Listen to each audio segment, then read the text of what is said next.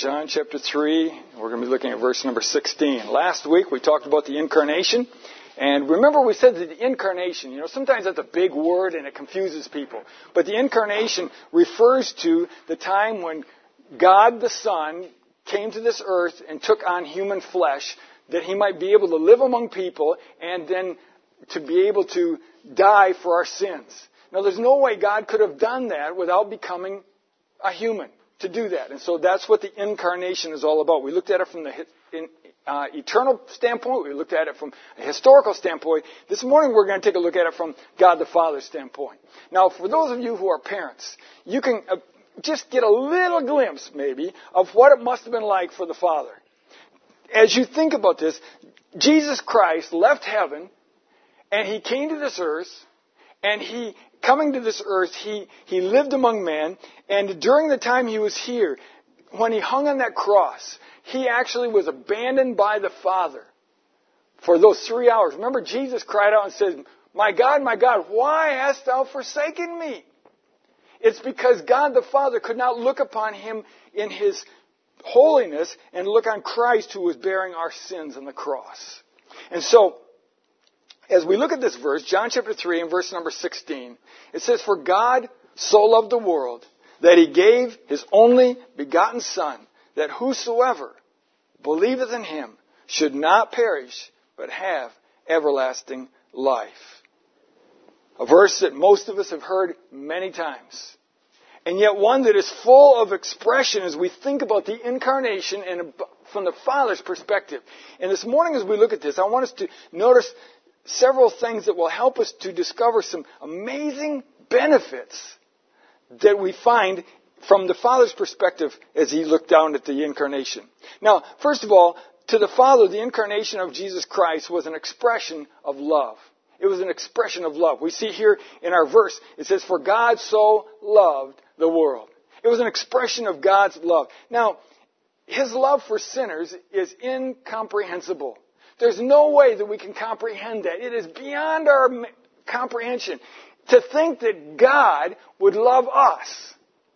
And as we break this down and look at it, what makes it so incomprehensible? What makes it so amazing, the love of God? Well, first of all, the very fact that He is God. I mean, He is the sovereign of the universe. He is the one that created everything. To think that He would even notice me is amazing. He is the God of all things. There's nothing that He doesn't own. It's all His. He created it all, and yet He loves us. Amazing. Not only that, but God's love is His choice to meet our needs sacrificially. The word love here is the word agape, which means it is a giving love. It's a sacrificial love. It is a love that meets the needs of another, even though there's nothing that will come back in return.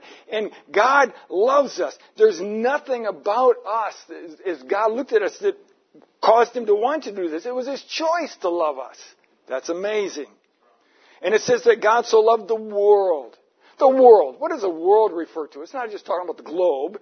It's referring to the wicked, sinful people of this age that we live in, the world that we live in, the sinful race. All of us have one thing in common. We're all sinners. Often when I meet people and talk to them about the Lord, one of the things I often will do is say, I don't know anything about you. In fact, I did this week. I met a guy, we're going out, knocking on some doors and meeting some people, and I met this fella, and I said, as I talked with him, he started opening up a little bit, and I said, I know nothing at all about you, but I know one thing we have in common. I said, we're both sinners. And he looked at me like, well, yeah, that's for sure. All right? We've all sinned. And we've all done wrong. And as a result, it amazes us to think that God would love sinners like us. If you really take a look at your life, at what you've done and how you've lived, and you ask yourself, why would God love me? It's amazing. It's amazing. And then we find that little word, so. It says, for God so loved the world. The word so there literally means in this manner. And it points us back. You have to look, well, what manner is he talking about? You flip back to 2 verses before in verse 14, and it says, and as Moses lifted up the serpent in the wilderness, even so must the Son of Man be lifted up. Now, if you don't know the stories of the Old Testament, that doesn't mean anything to you. But if you go back to Numbers chapter 21, we find there was a time in Israel's history when the nation of Israel was sinning against God and they were rebelling against God, and God said, I've had enough of that. And God sent some deadly snakes in among the people. And the people were dying one right after another. And they cried out, oh God, we're sorry, we've been sinful, please do something to save us. And God told Moses to do something unusual. He said, Moses, I want you to make a snake out of brass that looks like the snakes that are biting these people. And I want you to put it up on a long pole way up high in the air so that anyone who is bitten by a snake can look at that pole, believe that I told you to put that pole there, and believe that I will heal him. And just like that, I'll heal him. And God did. And anyone who trusted God and said, I believe, and I'm going to go, where's that pole? I got bit, I got to look. And he was healed. But the ones that said, that's not going to do any good, just a brass snake, that's not going to help me any, they died. And so, and he says here, just as Moses was lifted up the serpent in the wilderness, even so must the Son of Man be lifted up. Now, what's that referring to? The Son of Man refers to Jesus Christ, and he was lifted up on the cross. And he was lifted up on the cross, and all who will turn and look to the cross of Jesus Christ and realize that Jesus paid it all to him I owe. He took our sins for us. He said all who will do that will be saved. So that's why when God said, for God so loved the world. He so loved it. He loved it so much that he was willing to let his Son die for us. That's amazing. That's amazing. And God loved us so much that he gave. For God so loved the world that he gave. Gave his only begotten Son.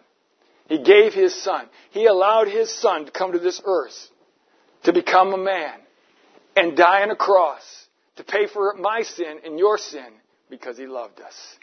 You know, I don't think there's a parent here that would say, I'd happily give up my son to die for a bunch of wicked sinners. If someone asked me, I'd say, forget it. I'm sorry. I'm not that kind and loving. I'm not going to give up my son for a bunch of rotten sinners. And yet God did. He loved us that much. And it's hard for us to comprehend that. Romans chapter 5 and verse number 8 says, but God commended his love toward us, and while we're yet sinners, Christ died for us. While we're still sinners. God didn't, I'm so thankful, God didn't come to me and say, you clean up your life and straighten up your act and stop being bad, and I'll think about maybe saving you. He didn't do that. He saved us while we were yet sinners. He came to us and said, if you are willing to admit that you're guilty, I will save you and give you eternal life. That's so simple. And yet he did that, and I'm thankful that he didn't make us do something to earn it. It was his gift. God so loved the world. And we cannot grasp how a holy God can love sinners like us. 1 John chapter 4 and verses 9 and 10 describe it in this way. It says, in this was manifest the love of God. Manifest means to be made known. So in this was made known the love of God toward us, because that God sent his only begotten Son into the world that we might live through him. Herein is love, not that we love God, but that he loved us and sent his Son to be the propitiation for our sins. We've talked about that big word propitiation in the past. It's a great big word, but it simply means this, that Jesus Christ took all of the wrath of God for my sin and your sin upon himself. And he paid for it all. So that when he paid for our sins on the cross, he was able to say, it is finished. And all was taken care of that we can have eternal life. And all that is left for us to do is to come to him and admit our guilt and believe that he did it for us. Put our trust in him. It isn't just a matter of believing a story. It is putting our trust in what he did for us. He paid the debt, and I will trust him to take care of my sin debt. And that is what salvation is all about. That's why it is not religion. You know, religion just really frustrates me to no end. Because religion is out there telling people, oh, be good, say your prayers, go to church, take communion, get baptized, be a nice person, and all will be well in the end. God will let you in. He loves everybody. That is a lie. That's not what God said would save us. Why? He said our problem is our sin. He said the heart is deceitful above all things and desperately wicked. Religion's not going to save us. Only Jesus Christ can save us. Only Jesus Christ died on the cross. Only Jesus Christ, through God's love, is able to save your soul from hell and give you peace and eternal life for all eternity. That's only God can do that. And so we need to make sure we understand the love of God. Not only was His love incomprehensible, but His love for sinners is matchless. There's never been a love like that. His love is amazing. There's no greater love. In Paul's letter to the Ephesian church, he prayed this. He said, I pray that you may be able to comprehend with all saints what is the breadth and length and depth and height, and to know the love of Christ, which passeth knowledge, that ye might be filled with all the fullness of God. He said it passes knowledge. It's beyond our comprehension. We cannot grasp it. How true that is. I like a song that's not in our hymn book, but I remember singing it as a young lad in the church that I was in. It's a song called No One Ever Cared for Me Like Jesus. And the second verse of that song goes like this. All my life was full of sin, and when Jesus found me, all my heart was full of misery and woe. Jesus placed His strong and loving arms about me. He led me in the way I ought to go. No one ever cared for me like Jesus. There's no other friend so kind as He. No one else could take the sin and darkness from me. Oh, how much He cared for me. That song is so rich. God's love is matchless. So when the Father looked down at the Incarnation, as He thought of the Incarnation, it was an expression of His love. But secondly, it was an endowment or a gift of His grace. It was a gift of His grace. God graciously gave His Son. He graciously did that. God sent His Son to earth to save us. Now the word grace. Grace is something that we don't merit, we don't earn. It is something God does for us, though we don't deserve it. And He graciously saves those who will put their faith in Him. 1 John chapter 4, verse 14 says, And we have seen and do testify that the Father sent the Son to be the Savior of the world. He sent the Son to be the Savior. That's why He came. And God gave His Son to die without charge to us. But it cost Him dearly. Sometimes I think we forget the cost that was involved in paying for our sin. Romans chapter 3 and verse 24 says, being justified freely by His grace through the redemption that is in Christ Jesus. Justify. Justify in a very simple definition means to be made just as if I'd never sinned. That's a very simplified definition. But God He justifies us. He declares us absolutely clean when we come to Him for salvation. And religion can't do that. Being good can't do that. Getting baptized can't do that. It's only faith in Christ that can justify and wash us clean. And it says here, being justified freely by His grace. And it's through the redemption that is in Christ Jesus. God, in His salvation, is the only way to eternal life, and it is only by grace. It's only by grace. You know, if you could clean up your life, and if you could change your bad habits, and you could wash out your filthy mouth, and you could just delete all the garbage out of your brain, and you could perform the most amazing religious activities, you couldn't earn 1 second in heaven. Not 1 second. if you could clean up everything in your life. Because we can't fix our problem. Changing, it's just like I often tell people, if you told a lie yesterday, how much good would you have to do today to erase yesterday's lie? You can't. You can't. It needs to be forgiven. And forgiveness against God, when we sin against God, we need God's forgiveness. And when God forgives us, He washes us clean. He justifies us. That's why in the book of Psalms, we read in Psalm 103:12, He says, as far as the east is from the west, so far hath He removed our transgressions from us. When He washes us clean, it's gone forever. That is amazing. It doesn't matter what you've done in the past. It doesn't matter how evil you've been. If you come to Christ with a broken heart and say, God, I believe, I trust you, I want you to wash me clean. He says, I will wash you clean. I will justify you, make you as if you'd never sinned. Wash you clean. That's a wonderful truth. And we need God's justification. Romans chapter 4, verses 4 and 5, it says, now to him that worketh is a reward not reckoned of grace, but of debt. But to him that worketh not, but believeth on him that justifieth the ungodly, his faith is counted for righteousness. He said, if you do something and you work for it, it's not grace, that is a debt.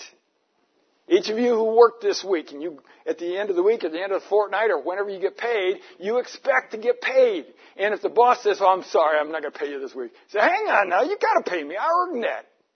You owe it to me. And that's what God's saying. If we could work for our salvation, then God would owe it to us. And God says, I don't owe you anything. It is only by grace. You cannot earn it. You cannot buy it. You cannot merit it. You cannot do anything for it. It is not because of anything you've done. You cannot change your life to clean up your life. You can't do anything. It is only when we come to God and said, God, I am a sinner. Remember the story that Jesus told of the prodigal son in Luke 15? The prodigal son was a young man that he was on the rebellious side, and he just came to the place where he says, Dad, I'm sick of living on the farm. I don't want to live here anymore. I want to go to the city, and I want to live it up, and I want to have a good time, and I want to do my own thing, and I don't want you telling me what to do. But Dad, I'd like my inheritance right now, and I want to be able to take off and spend my inheritance while I got some life and vigor in me. And Dad, with a broken heart, said, okay, son, it's not right, but I'll give it to you. And he gave him his inheritance. The son ran off, went to the big city, spent his money on wicked, filthy, vile living. And it all ran out. And when the money was gone, he had nowhere to go. A Jewish young lad with no work, no place to go. And he finally found a Gentile farmer that had pigs. And he went to work for the Gentile farmer feeding the pigs. The lowest despicable thing for a Jew to do is to feed the pigs. And he was doing that to be able to survive. And he said, I'm so hungry. I feel like just eating what the pigs are eating. I'm starving hungry. This is terrible. And then he said, I know what I'll do. He says, my dad, he's got servants that eat far better than me. I will go back and I will say, Dad, I am unworthy to be your son. I have sinned against heaven and against you. Would you please forgive me and make me one of your hired servants? I don't deserve to be your son. With that broken spirit, he went back, and what happened? Dad welcomed him home and forgave him. Now, that is a picture of God's love. God loves you. If you will humble yourself and you will come to God and say, God, I've been wrong. I have sinned. I have been wicked. I have been a terrible person. But God, I believe that you paid for my sin. And you put your trust in Him. By grace, He will wash you clean. You don't have to buy it. You don't have to earn it. You don't have to merit it. You cannot buy it. It is by grace. Ephesians 2:8 and 9 says, for by grace are you saved through faith, and not of yourselves, it's the gift of God, not of works, lest any man should boast. God knows that we are proud, boastful people, and if we did one little thing to get into heaven, we'd strut around heaven saying, I got in because I did this. God says there won't be anybody boasting in heaven because it's all by grace. It's all by grace. And God will graciously give us all that we need. Once we trust Him as our Savior, He will take care of us. We become His child, and He will meet our needs. There's a great verse. Think on this verse. Write it down if you're not familiar with the verse. Romans 8:32. It says, "And God spared not His own Son, but delivered Him up for us all. How shall He not with Him also freely give us all things?" He said if He died for you, gave His Son for you, what makes you think He won't give you everything else you need? He will. He will meet your needs. Now that doesn't mean, God, I need a new Mercedes. Would you please send it on tomorrow? That's not a need, that's a greed. God will take care of our needs and provide for us. And God has promised to. But it wasn't particularly talking about our physical needs here. He goes on in 2 Timothy chapter 3 and verse 16 and kind of clarifies it. He says that He gives us what we need to live for Him. It says there that the man of God may be perfect, thoroughly furnished unto all good works. God gives us everything we need to meet our needs, to provide for us so we can live for His glory. That's what God wants us to do. So, we've looked at, first of all, from the Father's perspective, that the Father, the incarnation of His Son, it was an expression of His love. Secondly, it was an endowment of His grace. Number 3, it was an enablement of His will. Now, what do I mean by that? Well, God created man for His pleasure. Now, as you think about that, way back in the Garden of Eden 6,000 years ago, when God created Adam and Eve, God created Adam and Eve for His pleasure. We read in Revelation chapter 4 and verse 11, "Thou art worthy, O Lord, to receive glory and honor and power, for Thou hast created all things, and for Thy pleasure they are and were created." God got pleasure in the creation that He made. He wanted men and women to fellowship with Him. We read there in Genesis 3 how God walked and talked in the garden with Adam and Eve. What an amazing thing that would be to actually take a walk out in the garden with God Almighty, the creator of the universe. But that's what they did. They had that privilege until they disobeyed God and sinned. And when they sinned, this fellowship was broken. And God, as we talked about last week, He knew that that would happen. And He prepared for that. And He sent His Son to pay the debt for our sin. That's why the Incarnation enables God to fellowship with man again. Once God forgives our sin, the sin doesn't block us from going to heaven. The sin doesn't block our fellowship with God. Because right now, if you don't know Christ your Savior, you cannot fellowship with God. Zero. Not at all. Why? Because your sin blocks it. And you cannot fellowship with God. But once He washes our sins away and cleanses us, we can have fellowship with God. We can talk to God. We can pray. We can sing to God. We can enjoy His fellowship. Now, I didn't take a stroll in the garden physically with God this morning, but I had a good talk with Him while I was on my walk. All right? And I can do that. Why? Because He's washed me clean. And so can you, if you've known Christ as your Savior. And there's an enablement to be able to fulfill His will. That was God's will. It was God's will that He would be able to talk and communicate with man. But man messed that up with their sin. The Incarnation then enabled God to save sinners. It enabled Him to do that. That was His will. We read in John chapter 3, verse 16, the verse here. Notice carefully. He says, "For God so loved the world that He gave His only begotten Son." Why? That whosoever believeth in Him should not perish, but have everlasting life. He said, that's why. He doesn't want you to perish. He wants you to have everlasting life. That's why He loves us. That's why He gave His Son. And it is God's will to give believers life. John chapter 6, Jesus was talking again in verse number 40. He says, "And this is the will of Him that sent me, that everyone that seeth the Son and believeth in Him may have everlasting life, and I will raise him up at the last day." He says, that's God's will. That's my will. That's what I want. That's what God wants. We see also in Galatians chapter 1, verse 4, that He wants to deliver us, who gave Himself for our sins, that He might deliver us from this present evil world, according to the will of God and our Father. Jesus Christ gave Himself to deliver us from this world, to deliver us from the sins of this world. There are many people today that are addicted by sin, and they're in bondage by sin. It's like they're chained up. They can't get loose from their sins. And God says, I want to set them free. I want to give them victory over that. I don't want them to be stuck on those things. I want to give them joy and happiness and a freedom that they can only have in Christ. He delivered us from the sinful this world. And then He desires to save all people. 1 Timothy 2 and verse number 4, who will have all men to be saved and come into the knowledge of the truth. He doesn't want just a few. He wants everyone to be saved.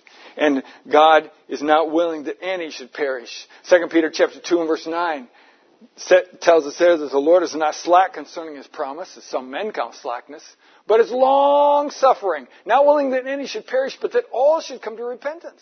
He doesn't want anyone to miss out on heaven. He wants everyone to be able to go. And so, the Incarnation enabled Him to save sinners by coming to this earth. But it also enabled believers to do God's will. Once we put our faith and trust in Him and believe on Him, then it enables us to do God's will. Unbelievers cannot fellowship with God. I mentioned this a moment ago. It's impossible. But obedient Christians can. 1 John 1:7 says this. It says, but if we walk in the light as He is in the light, we have fellowship one with another, and the blood of Jesus Christ, His Son, is cleansing us from all sin. He said if we're walking in the light, that means living a life that is pleasing to Him. Not walking in sinful darkness, but doing what is right. And we can do that if we know Christ our Savior. We can't do that if we don't. And so that is a privilege that we have. And God's will for your life and mine is that we might be saved and live to please Him. That's God's will. That's what God desires from you and from me, that we would live to please Him. Several verses as I close just to help you to understand this. Romans chapter 12 and verse 2. It says, be not conformed to this world, but be ye transformed by the renewing of your mind, that ye may prove what is a good and acceptable and perfect will of God. God wants you to know His will. He wants you to do His will. And He wants you to live His will. Ephesians chapter 5 and verse 17 says, wherefore, be ye not unwise, but understanding what the will of the Lord is. If someone was to ask you this morning, what's God's will for your life? If you say, I don't know. Well, you need to get into the Bible and dig it out. There's several things that are very clearly God's will for every Christian's life. Then there's some specific things that God has for each of us to do. You know, God may have a particular ministry He wants you involved in, but you will never find that until you surrender and say, God, I'll do whatever you want me to do. You show me and I'll follow.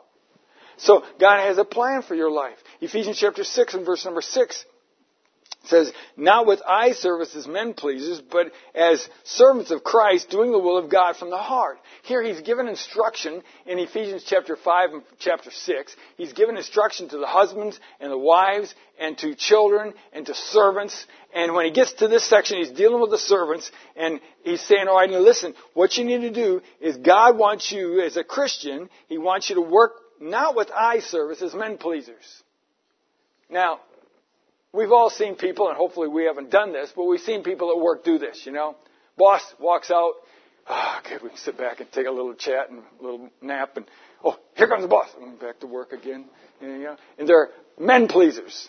They just do what they are supposed to do in order to please somebody. And they work when they're watched, and when they're not watched, then they kind of loaf off.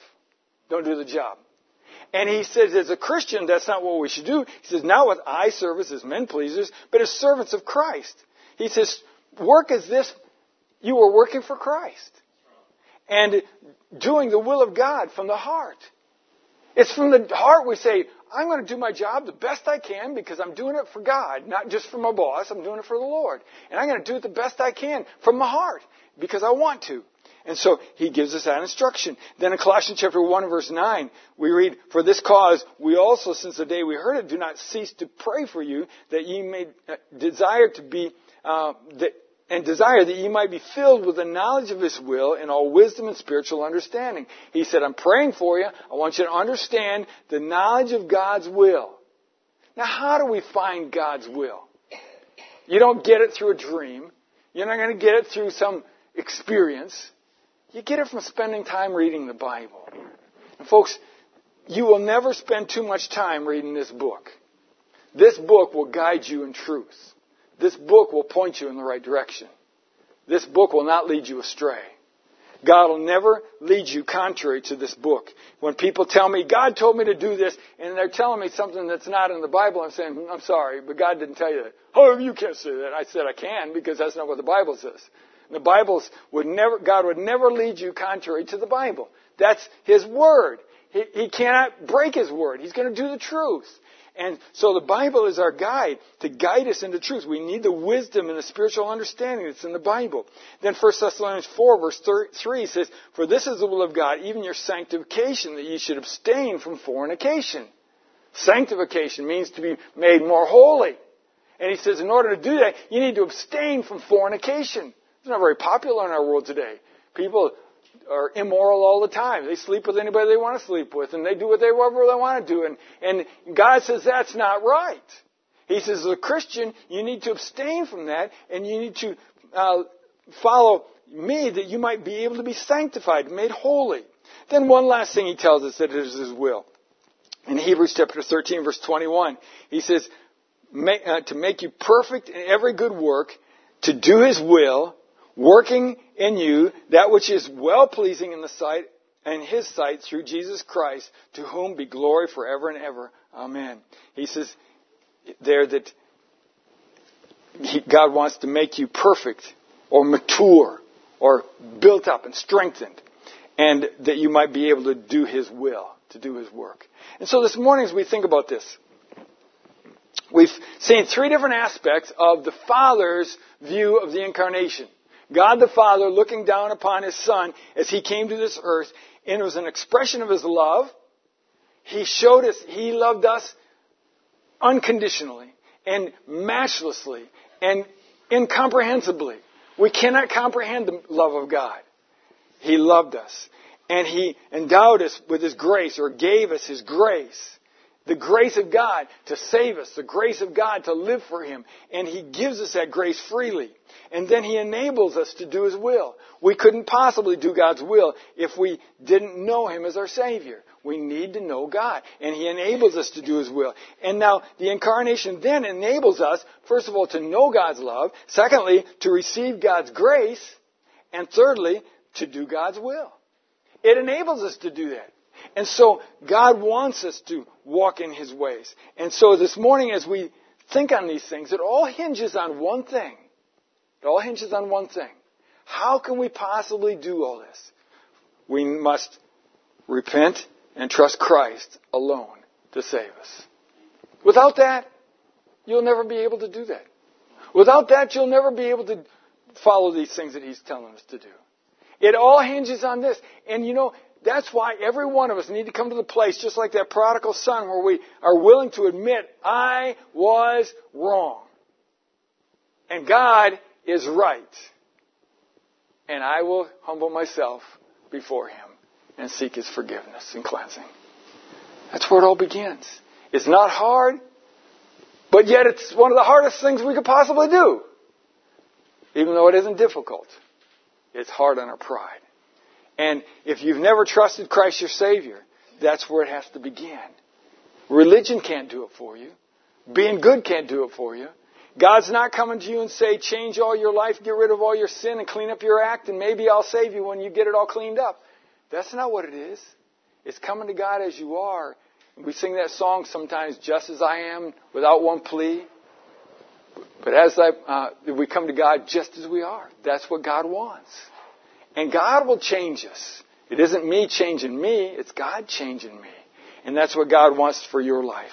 But if you know Jesus Christ, your Savior, then we need to ask ourselves that question. Are we walking worthy of the Lord unto all pleasing? Are we living our lives to do His will? Are you seeking to put Christ first in everything you do? That is what God wants. He wants every day. He wants me to live to be a blessing to Him, to be an encouragement to Him, to follow His steps. That's what He wants from me. That's what He wants from you. And yet, He sent Jesus Christ to this earth to pay the debt that we might be able to do that. That's a wonderful truth. So there's something in it for all of us this morning. If you're here without Jesus Christ, there's never been a time when you've asked Christ to save you and give you eternal life. He offers that to you. If you'll come to Him and say, that's what I need. I'd be happy to talk with you about it if you've got a need. Just come see me or one of the other people. Come see them and say, hey, can I talk to you about this? I got some questions. Let us help you. But not only that, but if you know Christ your Savior, then examine your own heart and ask yourself, am I living worthy of what Christ did for me?